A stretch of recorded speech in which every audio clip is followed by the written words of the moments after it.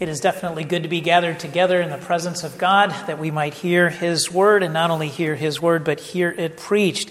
And so to that end, if you would, let's open our Bibles to Hebrews chapter 12. This morning we have the first three verses of the chapter before us. So Hebrews chapter 12, verses 1 through 3, as we're continuing to make our way through the book of Hebrews. Hebrews chapter 12. So let's give our attention to the reading of God's word. Hebrews chapter 12, beginning in verse 1. Hear now the word of God. Therefore, since we are surrounded by so great a cloud of witnesses, let us also lay aside every weight and sin which clings so closely, and let us run with endurance the race that is set before us, looking to Jesus, the founder and perfecter of our faith, who for the joy that was set before him endured the cross, despising the shame, and is seated at the right hand of the throne of God. May God add His blessing to this reading from His holy and inspired word. Let's bow together in a brief word of prayer. Let's pray. Father God, we are grateful that You feed us, for we are Your hungry children, and You give us Christ, the manna from heaven. And in so giving us this bread of life, O Lord, You satiate our hunger. We pray, O Lord, that You would feed us and feed us yet, that You would nourish us, that You would bring glory to Your name, and that You would conform us more and more to the image of Your Son. We pray and ask all of these things in Christ's name. Amen. Of all of the sports that exist, I think running is perhaps one of my favorites. Now, maybe that's because I run, so maybe I'm a little bit biased. But nevertheless, it's a simple sport, and it requires very little equipment. A pair of running shoes, some socks, a pair of shorts, and a t-shirt in most cases, of course, unless maybe you're running in extreme cold weather. I like running, I think, because it's not a team-dependent sport. The degree of success or failure for the runner rests entirely upon his or her will to succeed. How fast are you going to run? How much are you going to push your body? How much pain are you willing to endure? Mind you, not the pain of injury, but rather the pain of striving. Unlike many sports that we play today, whether it's football, baseball, tennis, or golf, running has existed for millennia. And the lessons that we can learn from it are spread throughout all of the literature of the ancient world, including here in the book of Hebrews. The author appeals to this imagery of running a race, and he applies it to the Christian life. And what he ultimately encourages us to do is for us as Christians to run our races well. And so what we want to do is we want to see first what he has to say about the cloud of witnesses that surrounds us all, we can say, in the great arena of the Christian life. Secondly, he gives us instruction as to how we should run our race. It's important. We can't meander or flounder about. And then third and finally, he gives us, if you will, the goal and the source of the power that we must draw upon in the midst of our race, which is looking to Jesus. So we want to think about the cloud of witnesses, how we run the race secondly, and then third and finally, looking to Jesus. So as we first turn the corner and we come now to this beginning of the 12th chapter, we need to note that everything that has gone before, especially in the 11th chapter, leads us to this particular point. Beginning in chapter 12, verse 1. Therefore, since we are surrounded by so great a cloud of witnesses. You see, the whole reason that he's been taking us through this great hall of faith with all of these Old Testament saints leads to this point. He hasn't just simply reminisced for the sake of reminiscing or telling us some quaint stories about the Old Testament, but rather we have to think about everything that he has said about the nature of the faith of the Old Testament saints to whom he's pointed. Think, for example, about the very nature of faith itself, as he's explained in chapter 11, verse 1, that faith is the assurance of things hoped for, the conviction of things not seen. And so he stressed that, for example, with Noah in chapter 11, chapter 11, verse 7, when God warned Noah of the coming flood. Noah couldn't see it. He couldn't see it. You know, imagine if we were to say everything that you see around you is soon going to be flooded with water, so much so that no one will be able to live. You would have to trust, if that word came from God, that it was true. You would have to believe it apart from being able to see it. Apart from being able to see it. Noah could not see the flood, and yet he believed the word of God. The author points us to courage and faith. For example, in verse 8, where he says, by faith, Abraham obeyed when he was called to go into a place that he was to receive as an inheritance, and he went out not knowing where he was going. That calls for great courage and trusting in the word of God. That's something that I suspect all of us struggle with. I don't have that kind of courage, say, for example, when it comes to eating. What do you mean? I always ask my wife, and this drives her bananas, is if I'm eating breakfast, what's for lunch? She's like, we haven't gotten to lunch yet. It's like, well, I just want to know. I want to anticipate. I want to know what's coming. And then we get to lunch, and I say, well, what's for dinner? She's like, slow down. I'll get to it when I get to it. You know, some people, make their whole meal plan for the week, and you can see what's coming. I want to know what's coming. My kids are that way. Where are we going? Just get in the car. Well, Dad, where are we going? I'll tell you later. I want to know. Well, I don't want to tell you. And yet here, God says, go. And Abraham didn't know where he was going, but he had the courage and trust in the word of God by faith to go and to simply march out, not knowing where he was going. Last time we looked at the ending of chapter 11, where we saw faith in times of plenty and in want. By faith, verse 23 of chapter 11, Moses, when he was born, was hidden for 3 months by his parents because they saw that the child was beautiful and they were not afraid of the king's edict. Here, Moses' parents were in a time of want. It was a time of peril. It was a time of danger. And yet they could see in the birth of their child that God was going to do something through their son, through Moses. And so in spite of the danger, in spite of what we can say this time of want, it was not a time of blessing, it was a time of trial, they nevertheless believe.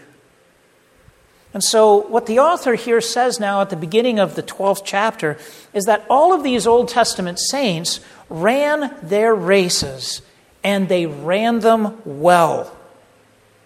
But it's not that these saints now have died and they have passed into the sands of the hourglass of history. Rather, the author is saying, all of these Old Testament saints to whom I have just drawn your attention, they all now stand before the throne of God, whether it's Abel, whether it's Noah, whether it's Abraham, Isaac, and Jacob, Moses and his parents, Rahab, Gideon, Barak, Samson, Jephthah, David, Samuel, and the prophets. They're all gathered before the throne of God. And at this present moment, they worship God. They worship the living God. But their attention is not merely focused upon God, but also upon God's glory in the creation and in the Son's work of redemption. And so, in other words, there's a great cloud of witnesses that is gathered about, if we can say, the arena of the creation. And they are watching God's people. They are watching you as God's glory is unfurled in your lives. As God manifests His wisdom, His power, and His mercy in His people, they are gathered about and they are cheering. They are praising God. As the book of Revelation describes it, it's as the sound of many rushing waters. You know, I've described this before, that I once had the opportunity to go to a National League Championship Series where the Braves won in Game 7. And the roar of the crowd was absolutely deafening. It was thunderous. That's the type of praise that I suspect thunders from heaven as the saints are gathered around the arena of the creation, as they behold the glory of God as He reveals it in the lives of His saints. I suspect it's a lot like the thunder of a Mississippi State game or an Ole Miss game. You choose whichever team is your favorite. One basketball player, professional basketball player, said, "Yes, it's true. I love the roar of the crowd. When the fans are with you, their voices come together in a big booming rush of sound that you can actually feel in your body, almost like a wave that lifts you and carries you past your own limits." How many times have sports announcers talked about, say, the sixth man on the team if you're watching basketball, or the 12th man on the team if you're watching football? In other words, if you've got home field advantage and that crowd is cheering for you, that can be a source of energy. It can be a source of motivation. So much so that, as that basketball player describes it, you can feel the thunderous cheering in your body.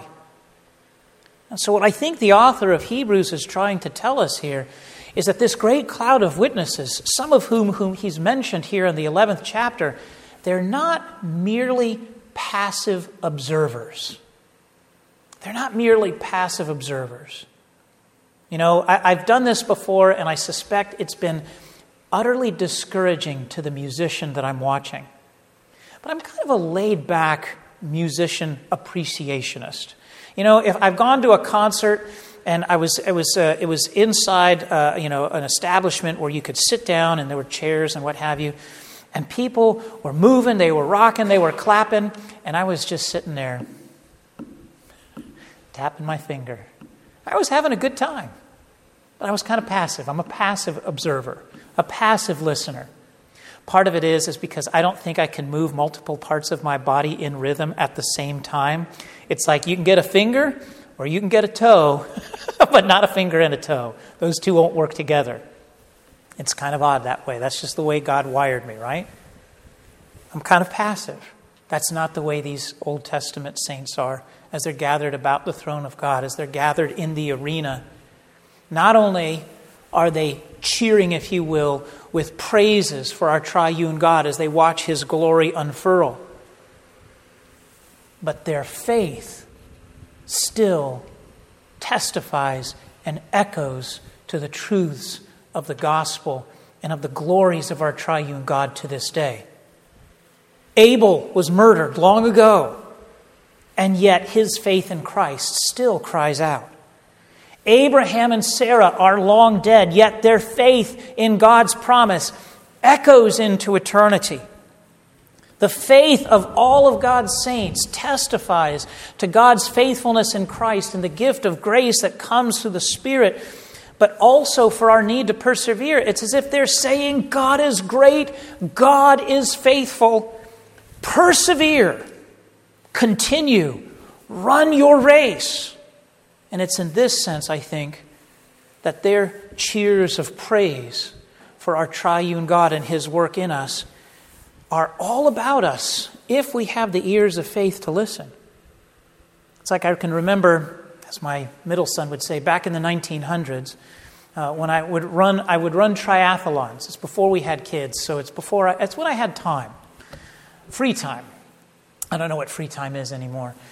But as I was running this triathlon, I had to swim, so you had to run into the ocean. It was down here in the Panhandle in Pensacola. Ran into the ocean, swam, and you had to swim a third of a mile. You had to go out about 40, 50 feet, or maybe it was 25 yards, something like that.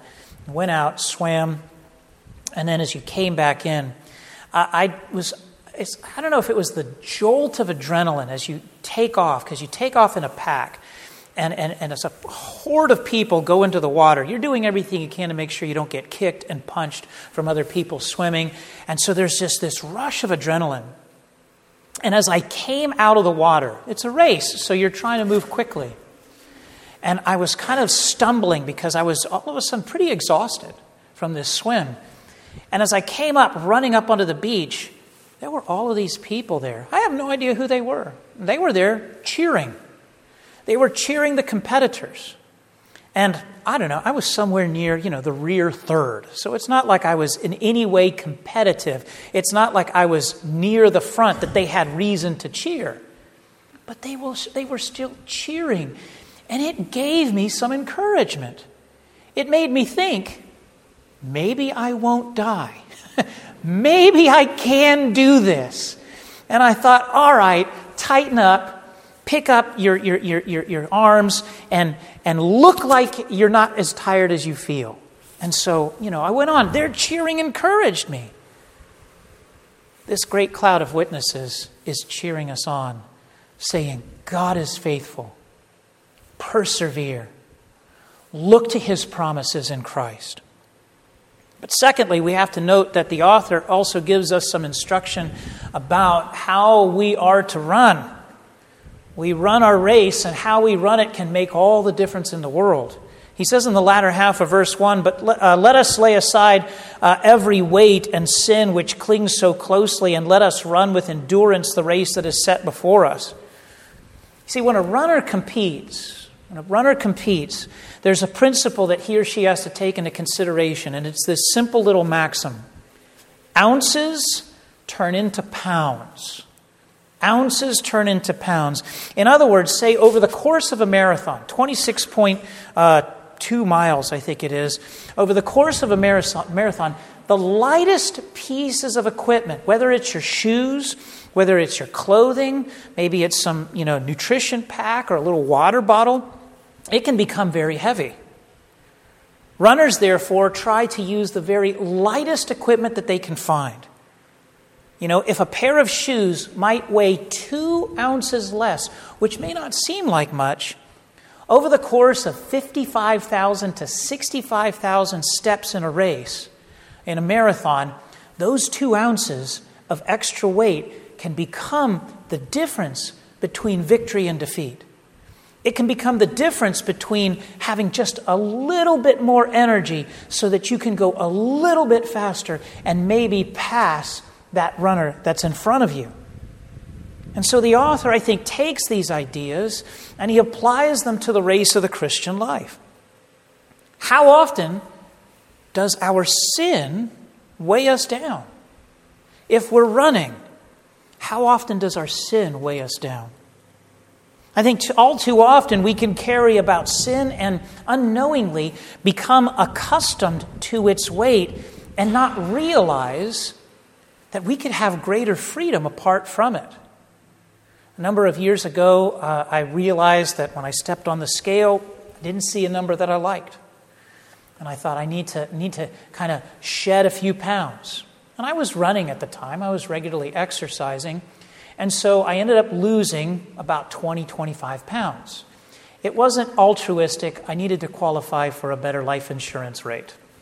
And so my wife was like, you need to get us this policy, so you better stop eating. So I was like, okay. So I lost 25 pounds without trying. I didn't feel like I increased my effort. I didn't feel like I tried harder, but an entire minute came off of my average run time. In other words, instead of running a mile in 8.5 minutes, without even trying, all of a sudden it went down to 7.5 minutes. And I thought, how did that happen? And I finally figured out, hey, dummy, it's because you lost 25 pounds. That's a lot of extra weight when you start counting it step by step and you start to run 3 miles. All of a sudden, it can slow you down. What sins are we carrying around with us that we don't take note of that are slowing us down? In his book, Respectable Sins, author Jerry Bridges catalogs a number of sins that are quite common and most of us ignore. He lists among them anxiety, discontentment, unthankfulness, pride, selfishness, lack of self-control, anger, judgmentalism, worldliness, sins of the tongue. Obviously, I can't explore every single one of these sins, but maybe we can reflect upon a few of them to see how we may not realize what we're doing, and this might be the sin that is weighing us down, that is keeping us from running well. How many of us give in to anxiety, and we spend much of our days and our waking moments, or perhaps even our sleeping moments, filled with worries? You know, we live in the information age where we regularly get overloaded with things that give us concern and worry. You know, think of the biblical phrase, wars and rumors of wars. Those are certainly in the air. You know, it's kind of like, hey, great, the virus is over. Okay, now World War III. Let's put that one up on the plate, right? You know, fears about illnesses. It's in the press. Oh, no, here comes another wave of COVID. And Dr. Fauci's up there. I guess he doesn't want to go away yet because he's like, oh, we could have more lockdowns. And I say, oh, please, no. No, just go away. Go play golf. Rising inflation. You know, are we going to be able to afford the things that we could afford? You pull up to the gas pump, and that's an immediate source of anxiety. You know, gas all of a sudden is increased by what, 50% or more. You know, everywhere we turn, there's something to produce and give us anxieties and fears. It's like my daughter was watching a television show, and she was with my in-laws, with her brothers, and then we came back from our dinner, the wife and I did, and she was in tears, and I was like, what's the matter? She's like, I'm scared. I'm like, well, what are you scared of? Well, what I saw on TV. Well, what on earth did you see on TV? And I'm looking at my in-laws, what have you done? And she said, through tears and blubbering, she said, I'm scared of black holes. It's like, black holes? What do you mean black holes? I didn't know that there were black holes, she said, and they could suck us up and suck up the earth. That was a very long conversation about, look, the Lord's in control, and there's no black hole that's going to swallow up the world, okay? It's not going to happen. She all of a sudden was filled with anxieties and fears because of something, new piece of information that came across the television. So because so many people worry, and because so many things pile in on us that might be sources of anxiety, do we carry about sinful anxieties? Is this a sin that weighs us down? What does Jesus say in Luke chapter 12? Consider the lilies of the field, how they grow. They neither toil nor spin. Yet these lilies in all of their glory are more splendorously arrayed than Solomon in all his glory. And yet they do nothing. And yet they are beautiful. What does Jesus counsel us to do? But not to worry about what we will eat or what we will drink. Or perhaps if I adapt it for our context, how much we might pay at the pump. And to seek first the kingdom of God and His righteousness. And God will give us all of these things. He will provide for us. What about pride? I think few people like prideful and arrogant people. But if we ourselves are a prideful tree in a culture that is filled with a forest of prideful trees, maybe we're not so easily able to identify our own sinful pride. We might not think we're prideful because so many other people boast, but do we boast about our possessions, our children, our wealth, our achievements? Moreover, these days, I think there's so much pride on display, whether on social media, for example, that our own prideful behavior might look completely ordinary and not in any way out of place because, in the simplest of terms, everybody else is doing it. So when we do it, it doesn't look like we're being all that different. And yet, what does Paul teach us? In 2 Corinthians 10:17, he says, let the one who boast in the Lord. You know, the next time we have that inclination to maybe want to say something about what we've accomplished or what our children have accomplished or something that we have, maybe we should say, can I instead say, I want to boast in the Lord? Turn the attention to Him rather than to me. What about worldliness, one of the other respectable sins that Jerry Bridges talks about? I was recently reading a book by noted historian Barbara Tuchman, The March of Folly, and where she chronicles various foolish events in history and how people involved in these events they ignored multiple warning signs and nevertheless plowed on into disaster. Whether it was the Trojan horse at Sparta. You would have thought that the Spartans would have said, maybe we shouldn't bring this thing in here. Maybe we should crack it open first. Maybe we should light it on fire. Why would we take a gift from our enemies? All sorts of reasons and all sorts of things, and yet they brought it inside the city walls. The British loss of the American colonies, the Vietnam War. But one of the most fascinating sections of the book that she has is on the Protestant Reformation. In other words, why was it that the Roman Catholic Church ignored all sorts of warnings?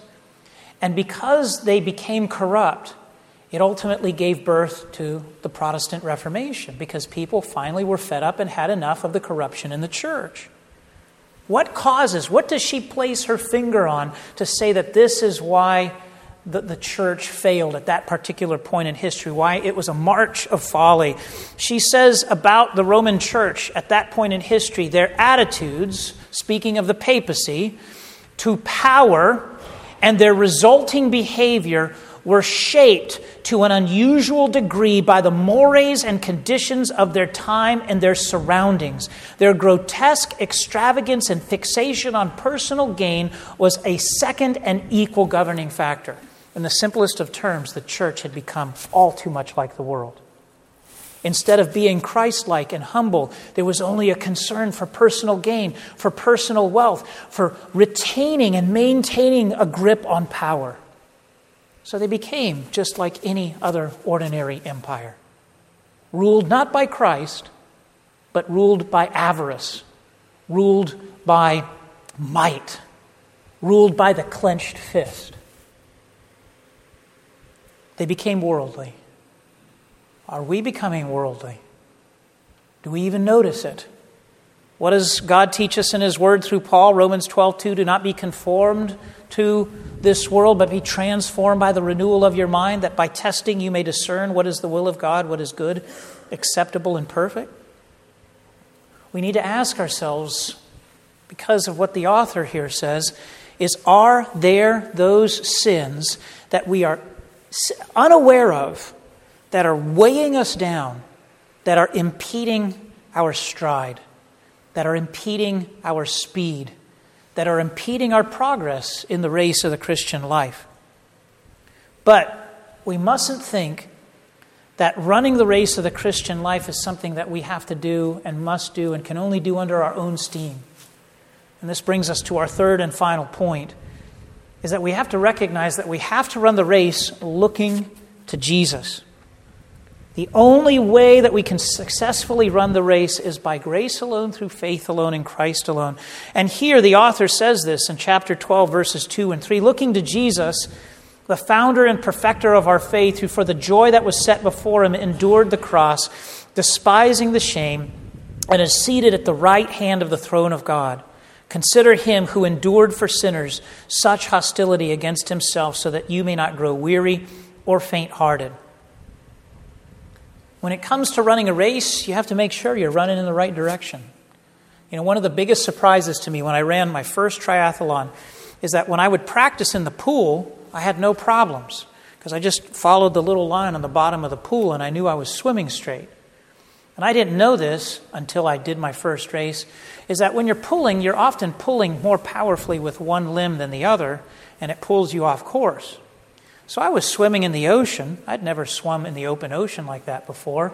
And I thought, I better look to see where I'm going because I'm not sure if I'm on course. And I looked up, and I was about 20 yards away from the buoy in the wrong direction. And I realized that as I swam, I thought, I guess I'm getting pulled off course. So I had to literally turn perpendicular, swim back to get back on course. And then as I swam, about every 3 to 5 strokes, I would pull my head up to make sure I was on course and that I wouldn't drift away. When it comes to running the Christian race, the life of the Christian, the race of the Christian life, we have to do that regular check. Pull our heads up. Am I looking to Christ by faith? Am I looking to Him for strength? Am I looking to Him for His grace? Am I looking to Him for His mercy so that He would fill me with the power, with the ability, with His grace that I might run the race well?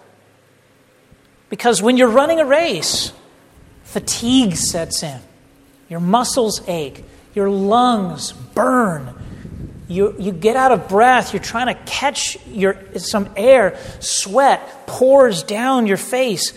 But you willingly undergo this pain for the sake of crossing the finish line. Well, such is the nature of Christ's life and death. He endured the suffering of the cross for the joy that was set before Him. That is, the prospects of redeeming you. That's why He was willing to undergo the suffering and the shame. And it was the hope of this joy of redeeming all of us that led Him to despise the shame.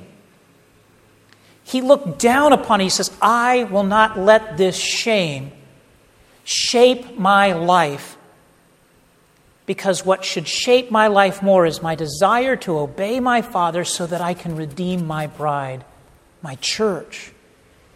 And so He ultimately looked forward not only to redeeming us, but to the resurrection and to His royal session at the Father's right hand. And so what the author is saying is he's saying, look to Jesus who ran the race well, and note this, who ran the race in our place, so that when we look to Him by faith, He gives to us the strength to enable us to run the race. This is why he says there in verse 2 in the first part, looking to Jesus, the founder and perfecter of our faith, or to put it this way in the King James, the author and finisher of our faith. In other words, beloved in Christ, it's only by faith in Jesus that we can and will finish this race. It's not one that we run in our own strength, but rather it's one that we run in the strength of Christ our Savior. So, beloved, as you look to Christ, the author and finisher of your faith, know that He has saved you and that He will save you yet. And in the knowledge of Christ's finished work for you, run your race well. Cast off the sins that weigh you down. Lay aside every weight and sin that clings so closely, so that we can run the race with endurance that God has set before us. Let's bow together in a word of prayer. Father God, we are grateful for your love and your mercy that you have shown us in Christ. Oh Lord, sometimes as we run this race, our arms are drooping, our pace is slow, we're shuffling along, and it's because we're trying to run the race in our own power. And not only do we try to run it in our own power, but we are weighted down by besetting sins. Sometimes, oh Lord, they may be those sins that we know about and we know that we need to repent of. But sometimes they can be those respectable sins, oh Lord, those sins that are so prevalent that we don't see them in ourselves. Help us to examine our lives in the light of your word and conform us more to the image of Christ. Enable us to cast off those sins that weigh us down, that we might run the race well, that we would be fleet-footed, that you would fill us with endurance, that you would enable us by faith to look to Jesus, the author and finisher of our faith, so that when we cross that finish line, O Lord, whenever it might be, whether upon our death or upon Christ's return, that you would come to us, O Lord, and tell us, well done, good and faithful servant. That we would listen to the faith of the saints that are gathered about the arena of the creation as they praise and sing forth your worship for all that you do in redeeming us. And that we would hear their voices through the ears of faith. And that it would fill us with courage. That we would be willing to endure even danger. That we would persevere, O Lord, unto your glory. Glorify yourself in our midst and in our lives. We pray and ask all of these things in Christ's name. Amen.